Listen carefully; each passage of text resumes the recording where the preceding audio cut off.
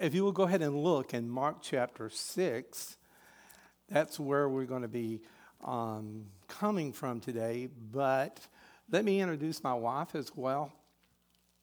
My wife, Margie, who has ever since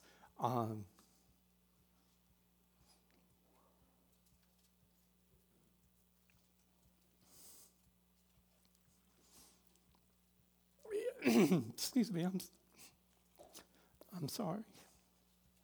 But ever since we've been called in ministry, she has been right by my side.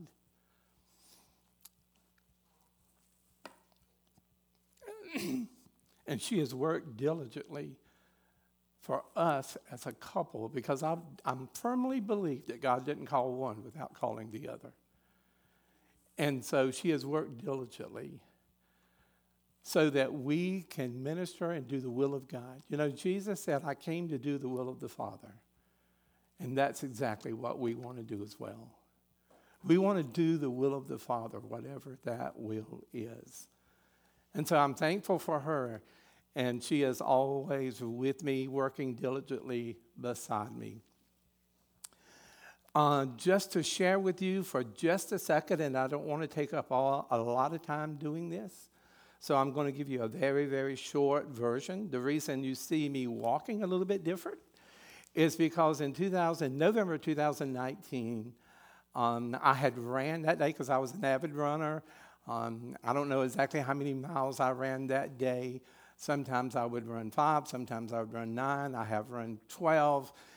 But that night, it became apparent that I had something going on within me that I didn't know was there. And so anyway, my wife wanted me to go to the doctor the next day. And I'm like, no, I'm fine now. And she said, no.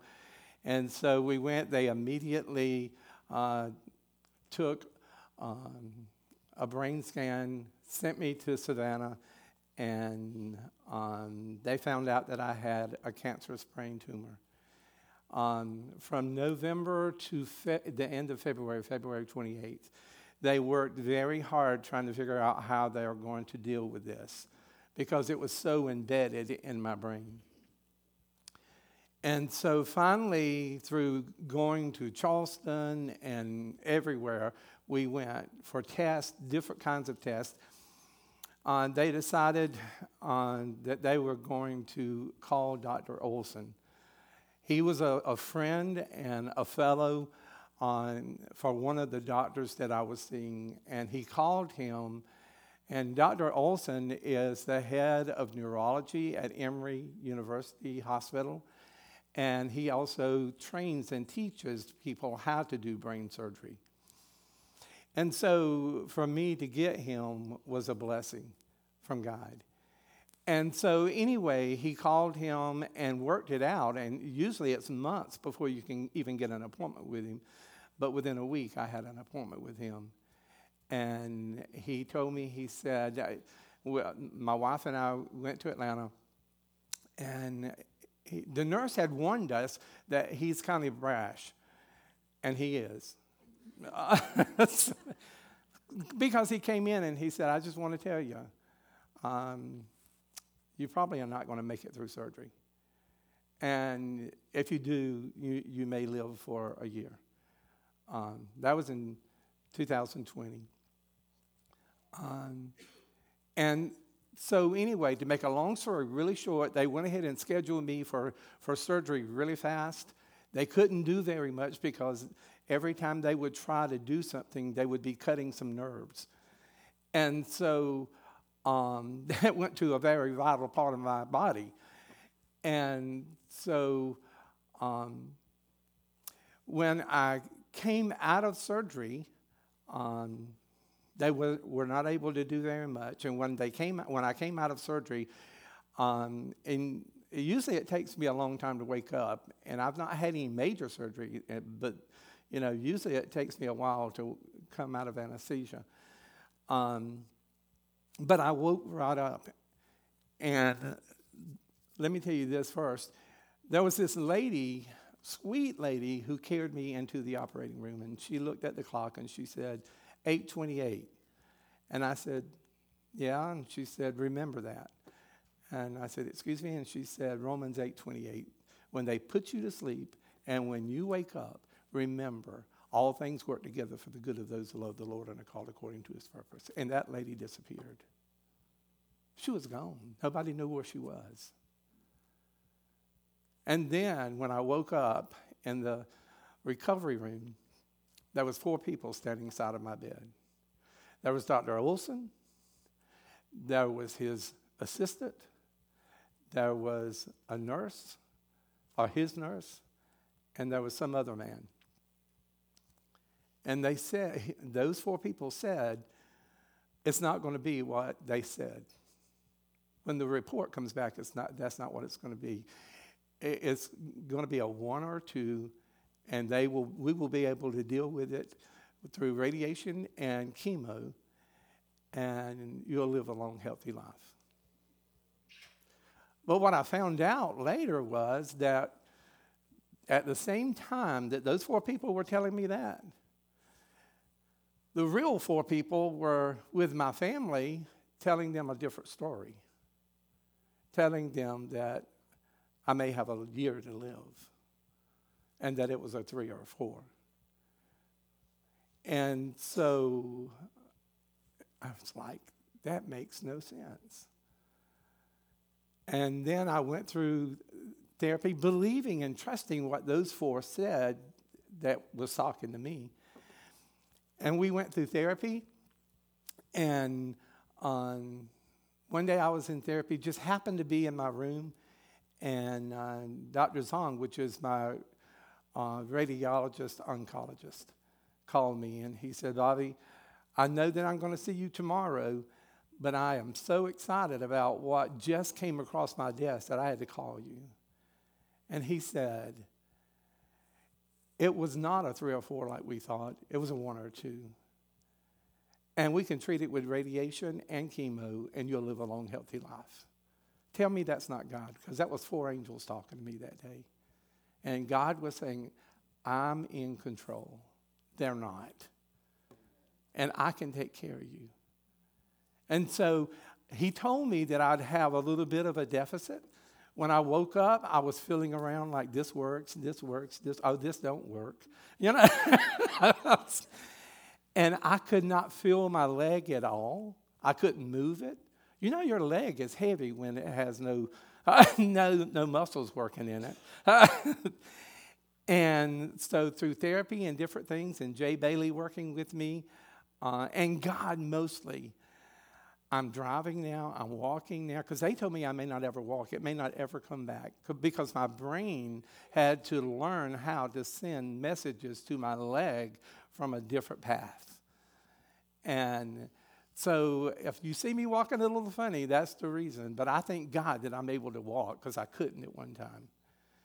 And so God is faithful. I'm here to tell you today that God is faithful, always faithful. And as we look back, and I'm going to talk about a couple of things, but my wife and I have been looking at some of the things that God has done in our ministry, in our lives, and in our family throughout the years. And I mean, we're just listing all these things of how faithful God has been, not in small ways, but in huge, gigantic ways. And I'm telling you, God can be trusted. And so that's what I want to look at today is Jesus is our peace.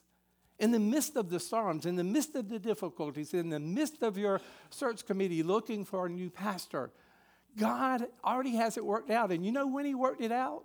Before he ever created anything. He knew you were going to be here. He knew your need. He's already taken care of it if you will just trust him and allow his will to be accomplished. God is faithful. Look with me in Mark chapter 6. In Mark chapter 6, starting in verse 45, notice the word immediately. We'll come back to that in just a second. Immediately, Jesus made his disciples notice that word made. That really means compel them.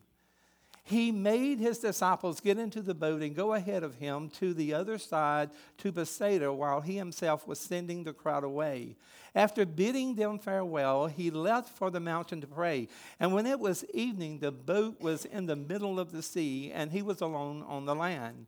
Seeing them straining at the oars, for the wind was against them, at about the fourth watch of the night, he came to them walking on the sea, and he intended to pass by them. Now, hold on to that phrase, because we're going to come back to that. But when they saw him walking on the sea, they supposed that it was a ghost, and they cried out, for they all saw him and were terrified. But immediately he spoke to them, and he said to them, "Take courage, it is I, do not be afraid." And then he got into the boat with them, and the wind stopped, and they were utterly astonished. For they had not gained, now notice this, for they had not gained any insight from the incident of the loaves, but their heart was hardened. Let's go to the Lord in prayer. Father, as we come to you, I pray that you will just give me guidance and wisdom. You will speak through me, that you will use me today, and that you will be the one that is honored and glorified.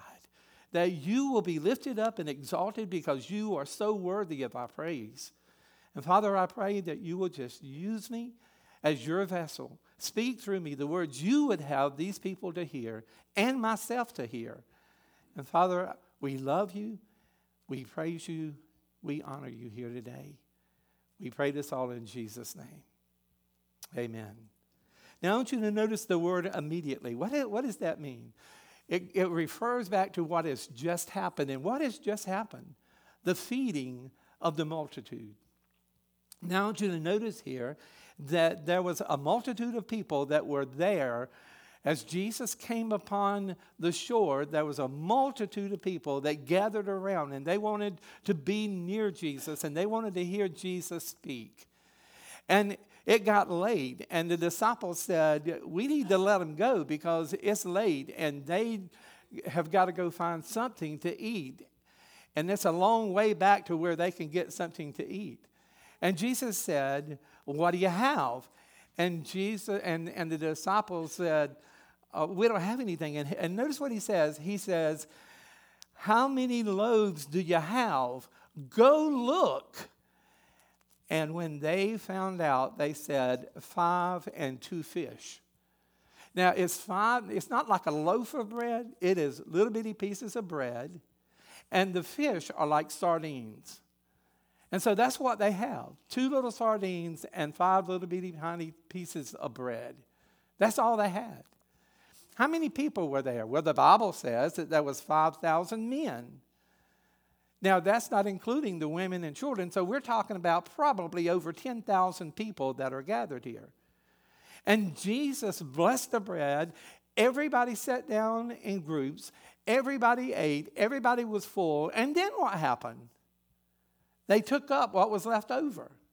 And they took up 12 basketful of food that was left over. Look at who Jesus is and what he did. And the disciples still couldn't understand who he was. They still couldn't grasp that he has all authority over all things. And that he can take care of every need that we have, no matter what it is. That he can meet our needs, and that he has already met our needs before he ever created anything. He knew us, and he's already got it worked out in our lives if we would just allow his will to be accomplished. What did Jesus say in Philippians? He said, "I came to do the will of the Father." That's why, if we understood that and really allowed our life to be led by God, and we are just obedient and submissive to him, then I'm here to tell you, God could do great and mighty and awesome things in our midst. But the disciples, if you notice in verse 52, they still had not gained any insight from that, because they are about to go into their second event, and they are fearful and afraid and think they're going to die. Notice with me, immediately after that one event of Jesus showing his authority and what he could do, then they still didn't understand that. You see, how often does that parallel in my life and in your life? How often are we just like those disciples? You know, God does something great in our life and we're so thankful, and then we forget about it. And the next event comes along and we're fretting and we are all upset and we don't know what we're going to do. You see, we get into storms from time to time. All of us do. I don't care who we are. And when we do, we count on Jesus to come and rescue us as he did those disciples in the boat. But so often we are so fearful and we are afraid like the disciples were. Instead of just trusting Jesus and letting Jesus come and do what Jesus can only do. You see, when Jesus arrived at the boat, he addressed 3 areas of their life that was of major concern in the disciples' life, but they are major concerns in your life and in my life as well. And as he did, he was able to replace their fear with peace. Now, they understood, they did not know their future, but they knew whose hands their future was in. But they were still struggling with that, just like you and I still struggle with that from day to day. You see, let's take a few minutes and discuss some special words that Jesus said in verse 50. In verse 50, notice what he says. He says, "Take courage, it is I, do not be" what? Afraid. Do not be afraid. And so often that's what we are. We are afraid and we don't know what is going to happen next. And as we face the future, all of us going into different situations and different difficulties and different problems, we need to learn to trust Jesus and not be afraid. Just a very short, I'm not going to give you the whole 9 yards, just a glimpse of what God did in our lives. But when Margie and I, after we got married, a little time afterwards, we found out that she was pregnant. But we did not know that when she took some very extensive x-rays in the lower part of her abdomen. And so when we found out she was pregnant and she told the doctor about the x-rays that she had had, we know during the very first part of the pregnancy, the doctor wanted her to abort the child. He said, it won't make it, and if it does, it'll probably be born dead. If not, it would be a vegetable. We knew that was not an option. So we went to see a second doctor that we trusted immensely, and he said the very same thing. And we knew that couldn't happen. And so we spent the next 8 months probably, and we just trusted God and believed God and knew that God was able to do what God can only do. And when he was born, Satan was still trying to get him. Because remember, this was, how old was Robbie? 42? Something. So they did not have all the technology they have today, but they did have a fetal monitor. And they knew that every time she pushed, he was being strangled. And so they had to do an emergency C-section. And so when they did that, they found out that the cord was wrapped around his neck not once, was it 3 times? It was wrapped around his neck 3 times. And so if he would have fallen into the birth canal, he would have died. God was faithful once again. And he was born, and he's perfect. Not perfect. I mean, you know what I mean. But yeah, I mean, physically he was perfect. And, you know, he went all the way through school, all the way through college, all the way through seminary, and never made anything below an A, except one time he made a B. And tell me that God's not faithful. And God's using him and his family and ministry today. I mean, God is faithful if we will allow him to. Notice the 3 areas which the Lord Jesus began to address those disciples. Number one, he addressed their fear. You see, they were afraid of death and the storm. And when Jesus said, take courage, it is as if he was saying to them, and if he was saying to us today, do not fear the storms of life. I'm in control, not the storms. I'm in control of your life. You see, there's one more story. I promise it's going to be a short story. But when our kids were still real small, we had a cathedral ceiling house, and we had a big, huge live Christmas tree that caught on fire. And me like a nut thinking that I could drag the tree out through the front door. And what I was doing was spreading fire throughout my house. But anyway, I got burned in the midst of that and ended up in the hospital. But there was piles and piles and piles of people there at the hospital, and I asked them all, I said, can y'all just leave me and Margie and my 2 kids here for just a few minutes and let us have a few minutes alone? And we prayed, and we said, God, we don't understand this, because we lost everything. I said, God, we don't understand this, and we don't even like this, but God, we know that you work things for our good. And God, we pray that you will be glorified through this whole thing. Whatever it is, you be glorified. Use us to glorify yourself. And buddy, did he. In tremendous ways, and ways that I will never, ever begin to comprehend. And you know, that night, I hated it. Today, if God asked me, could we go back in time and do this over again? Would you change anything? I'd say, no, God. Your way is best. It always is. And when I came home, I was burned, and Margie was driving when I came home a couple of days later. When she drove up to what used to be our house, but now was just ashes and paper blowing everywhere. And I started to get out of the car. And as I started to get out of the car, a piece of paper blew up to my foot and stopped. And I reached down for some reason to pick up that piece of paper. There was paper everywhere. And I reached down to pick up that paper, and it was a page out of one of my Bibles. And everything was burned on it except this one verse. In 2 Corinthians 12:9, my grace is sufficient for thee. My strength is made perfect in your weakness. And God was saying, I've got this. I can take care of this. Trust me, and I'll carry you through this, and I'll show you who I am. I'll show you how I can take care of you. And he did a great job in doing that. You know, he says, do not fear. Now, that's a lot easier said than done, isn't it? I mean, when we're in the midst of the storm and we got everything raging around us, it's easy to be fearful.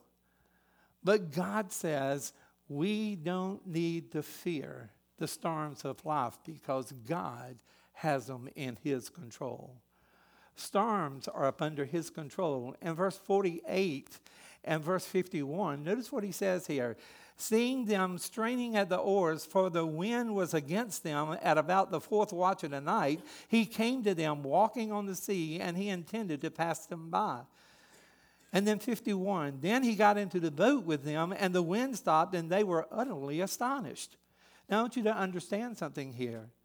The disciples were terrified. They were struggling. They thought they were going down. They were going to drown. They were going to die. And they were afraid. And Jesus uses the very thing that they were afraid of to come to them. Notice in verse 52, and they had not gained any insight from the incident of the loaves, and their heart was hardened. And Jesus knew that.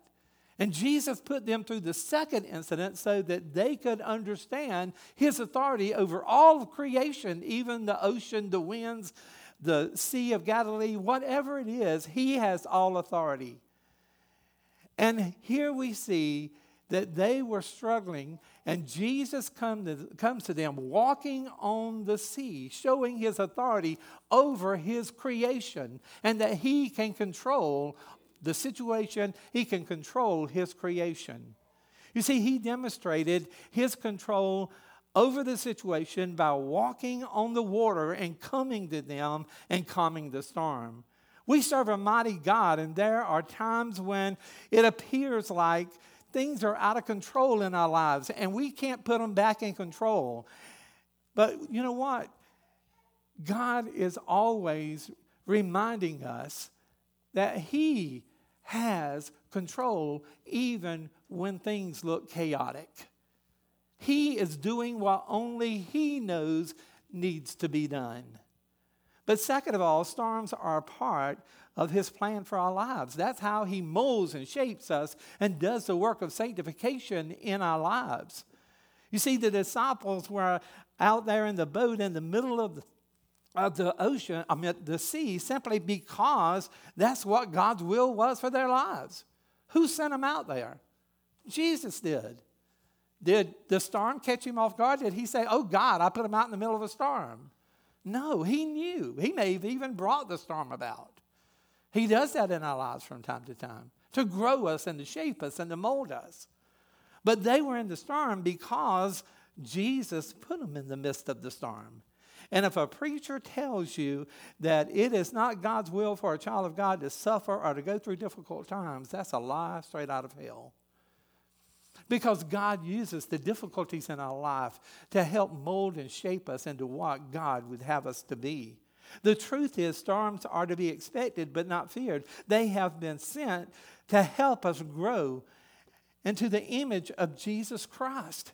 There are two things to remember during any storm that happens in your life. Number one, God knows where you are and what you're facing. You remember Job? And look at what happened to him, and he lost everything he had, and his wife said, why don't you just curse God and die? But notice what he said in Job 23:10. But He knows the way I take, and when He has tried me, I shall come forth as pure gold. Notice that. He believed that God was doing a work in his life, and he didn't understand it, he didn't like it. But yet and still, God was doing a work in his life, and everything was replaced. But it's like reminding us of the smelter. What does the smelter do in the book of Malachi? He takes the ore and he puts it in the pot, and he puts intense heat up underneath that ore. And all the impurities that's in that ore comes to the top, the dross, and he keeps wiping it off until he looks in there and sees nothing but his reflection. And that's what God is doing in our lives. Looking and seeing nothing but his reflection. He is trying to help us to become more and more like him. But also in Job chapter 42, verses 5 and 6, Job said, I have heard of you by the hearing of the ear, but now my eyes have seen you face to face. What is Job saying? Job is saying, I have served you because I heard you were a good God. I believed that you were a good God. But now I serve you because I know that you're a good God. I've seen you face to face. I've been in your presence. I know who you are. And that's the reason I serve you now. That's what God wants from us. For us to serve him not because of what we've heard, but because what we've experienced. You see, God also allows what he does for our good and for his glory. In Romans 8:28, and we know that we know that God causes all things to work together for the good of those who love the Lord and are called according to his purpose. All things, good, bad, indifferent, it doesn't matter. All that God allows in your life or brings into your life is for your good and for his glory. In Philippians in chapter 2, verses 5 through 11, it talks about the mind of Christ, and it says that we are to have the mind of Christ. And what is the mind of Christ? Number one, he was totally submissive to the Father. Number two, he was totally obedient to the Father. Number three, he was totally humbled and willing to go and do whatever the Father wanted him to go and do. And also, we see that he was a bondservant to the Father, which means a bondservant is somebody who freely gives himself to another person to be a servant. And that's what Jesus did to the Father, freely giving himself to him. And then also, everything he did was to bring glory to the Father. Isn't that why we're created? To bring glory to the Father. But then also, storms are always of limited duration. You see, we look and see the disciples as they go through this storm. And it probably appeared to them that the storm wasn't going to end. But I'm here to tell you, storms come to mold and shape God's people. But they don't come to stay. They come to pass when they accomplish what they need to accomplish. May I remind you that Jesus knows what you're facing, and he knows what you are able to take. Isn't that what 1 Corinthians 10:13 says? That he will not put more upon you than you are able to bear with his guidance and with his help and with his strength. You see, never forget that the storm that you are in today, or the one that you may come about tomorrow, did not come to stay, but they came to pass. You see, instead of worrying, we must learn to trust the Lord Jesus during the storms of our life, no matter how difficult they may be or how long they may last. But you know what? This is only a speck of time of all eternity. And we are not living for this world. We're living for eternity. And so we are here just to reach people with the gospel and to bring glory to the Father. But second of all, he addressed their faith.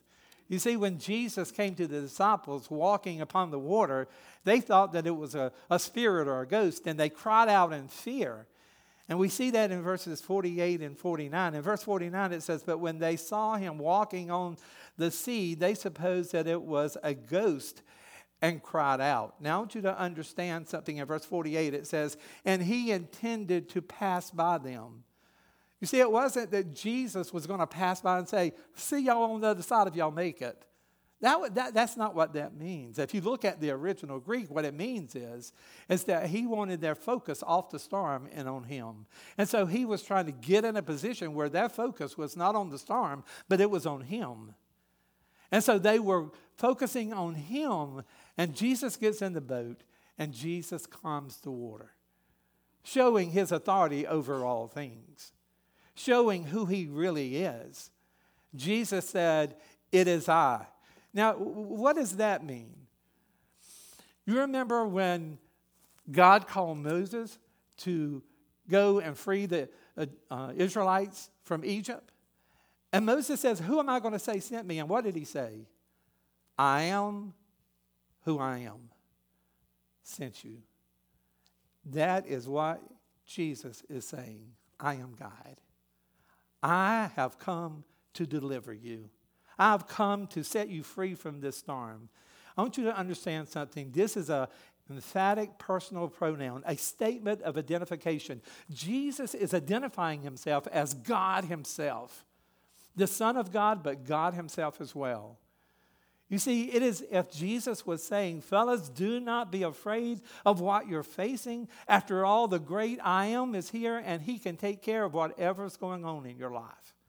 As the great I Am, he is all-powerful. In Luke 1:37, it says, "For nothing will be impossible with God." In Job 42:2, it says, "I know that you see you can do all things, and that no purpose of yours is thwarted." He has proven his power time and time again. Look at the power of his creation that was revealed. As he just spoke the word, and all things came into being.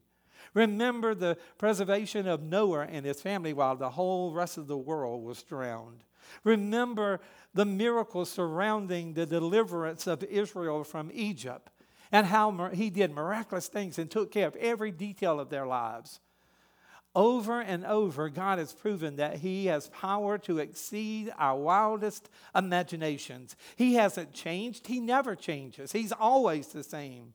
And if you have a mountain to move, then God is the person to move that mountain. You see, that kind of power we are talking about is found in Isaiah 40:12. "Who has measured the waters in the hollow of his hand, or with the breadth of his hand marked off the heavens? Who has held the dust of the earth in a basket, or weighed the mountains on the scales and in the hills of balance?" You see, this verse reminds us that God is able to spread out his hand and cover all of his creation. He created it all. He's bigger than it all. He's in control of it all, and he can cover it all. But it also can mean that he placed them the stars and all the galaxies in the places they are simply by the flick of a finger or by the spoken word. You see, he has that kind of power. And if he has that kind of power over inanimate objects, can you imagine the power that he can unleash over you and me? People that he loves more than anything, that he came and died for. Can you imagine what he would do for us? That's the God we serve. You see, he has promised every child of God that he would be with them. And in Hebrews 13:5, he says, I will never leave thee nor forsake thee. And when the Lord says that he will not forsake us, that means that he is not a fair-weathered friend, but he is an all-weathered friend. He doesn't leave when it gets tough. In Psalms 46:1, it says, God is our refuge and strength, a very present help in trouble. I love that because it says he is our hiding place, our refuge, where we can go and hide and feel secure. He is our strength when we are weak and we can't go on. He enables us. He strengthens us.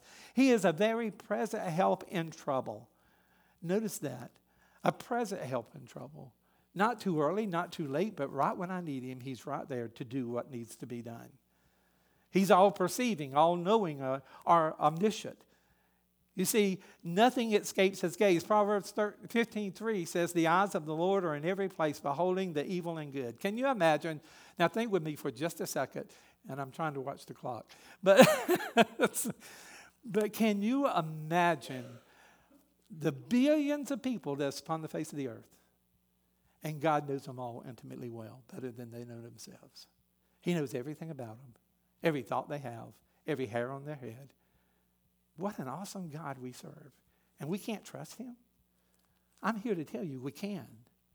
And he is here to do what needs to be done if we learn to just trust him and believe that he loves us more than we can ever imagine. He is the great I am. Look at the names that John puts about. Let's first look at the names that we find in the Bible. And Jehovah Jireh, the Lord is here. Jehovah Rohi, the Lord is my shepherd. Jehovah Shalom, the Lord is our peace. Jehovah Rapha, the Lord is our healer. Jehovah Sidkenu, the Lord is our righteousness. Jehovah Shammah, the Lord is there. Jehovah Nissan, the Lord is our banner. Jehovah Kadesh, the Lord is our banner. Jehovah Elion, the Lord Most High. El Shaddai, God Almighty. Adonai, the sovereign God. Alpha and Omega, the beginning and end. He is everything that we need and more. You see, no matter what we are going through, God is all we ever need, regardless of where you find yourself or what you have come your way. God is there to give you peace. God is there to take care. God is there to carry you through the difficulties. Now, it may take a while. It may not change immediately. And it may not ever change totally. But God knows what he's doing. You've got to learn to trust him. Can you imagine what it must have been like for the first century Christians as they were martyred because they would not reject Jesus Christ? Can you imagine what that must have been like to be strapped to a pole and have hot oil poured upon you and then set on fire to be lights for the Romans? Can you imagine how difficult it was for those people, but they never denied Jesus? You see, God didn't promise everything's going to be great, but he promises you he will give you strength and he will be with you and he will give you peace in the middle of that. He addressed their future as well. Notice what John says. He gives Jesus different titles.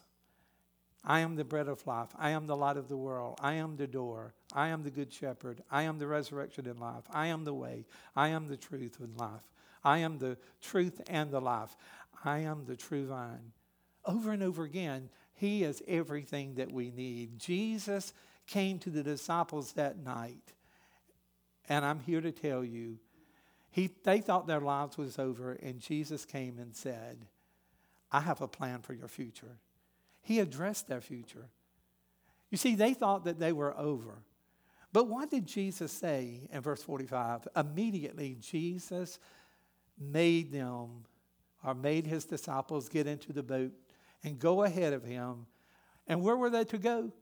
What does the Bible say? Where were they to go?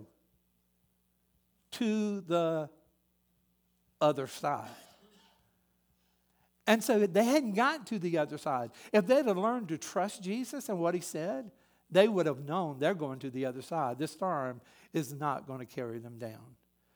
That's the same thing. Do we have the Word of God today? Yeah, we do. And if we would learn to trust it and know it and live by it and believe it, we wouldn't have as much fear as we do today. We've got to learn to trust God and believe what God says. You see, they made it to the other side.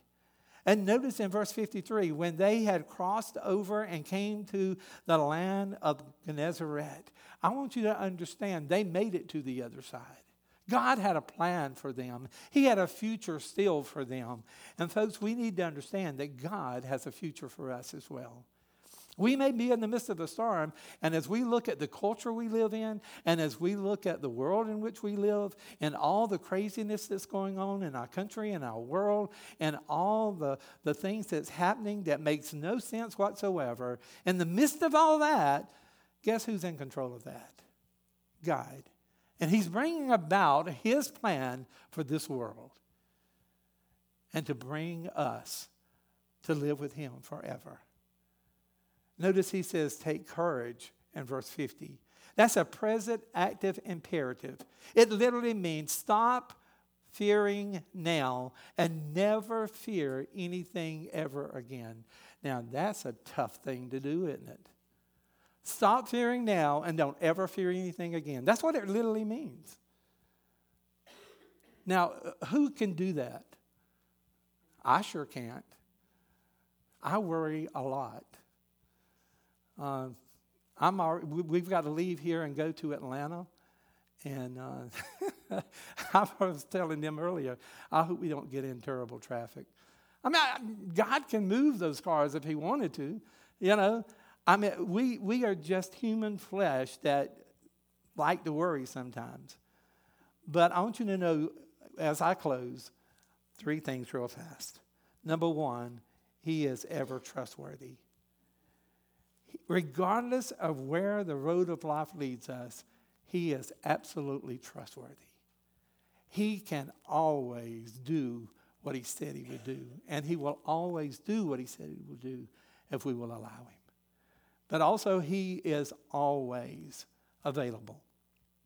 The disciples believed that he wasn't there and they were going to drown, and here he comes, and they were afraid of him. I'm here to tell you, he's always available. Even though you don't feel him, doesn't mean that he's not there. He is with you at all times. What did Hebrews 13:5 say? I will never what? That's exactly right. And you can believe in that. You can go to the bank with that. God is with you no matter what. And he's always enough. I'm here to tell you, the Bible says in Isaiah 45:22, turn to me and be saved, all the ends of the earth, for I am God and there is no other. I am God and there's no other. If he's not God, then we're in trouble. But he is God and there is no other.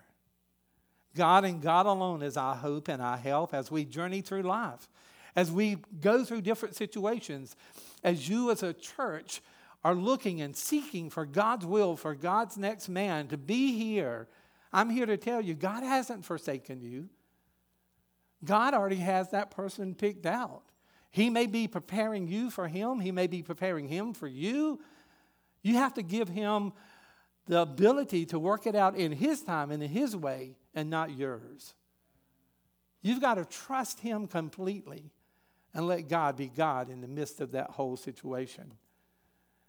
And as I close, in Isaiah, in chapter 9, verse 6, before Jesus came into the world, the prophet Isaiah said this about the name of Jesus. He will be the wonderful counselor, the mighty God, the Prince of Peace. And isn't that who he is? Isn't he wonderful? Great and gracious and mighty and awesome. And he is the awesome counselor, the all-wise, all-knowing, can give you great counsel, can give you great guidance. The mighty God, the one that has all power, that can do all things, and there's nothing impossible with him. But also the Prince of Peace. Then in the midst of the good times, you can have peace, but also in the midst of the bad times, you can have peace. The world gives you peace when everything is going the way you want it to go. God gives you peace at all times, in the good and at the bad. He is the great Prince of Peace. If you don't know Jesus, today is a day that you can accept him as your personal Lord and Savior. If you are a Christian already, but yet and still you know that you're not living for him, you're not really depending upon him, you're not really trusting in him, then maybe you need to rededicate your life. But whatever you need to do, I pray, y'all can come on to the front. Whatever you need to do, I pray that you would just be obedient as God speaks to your heart.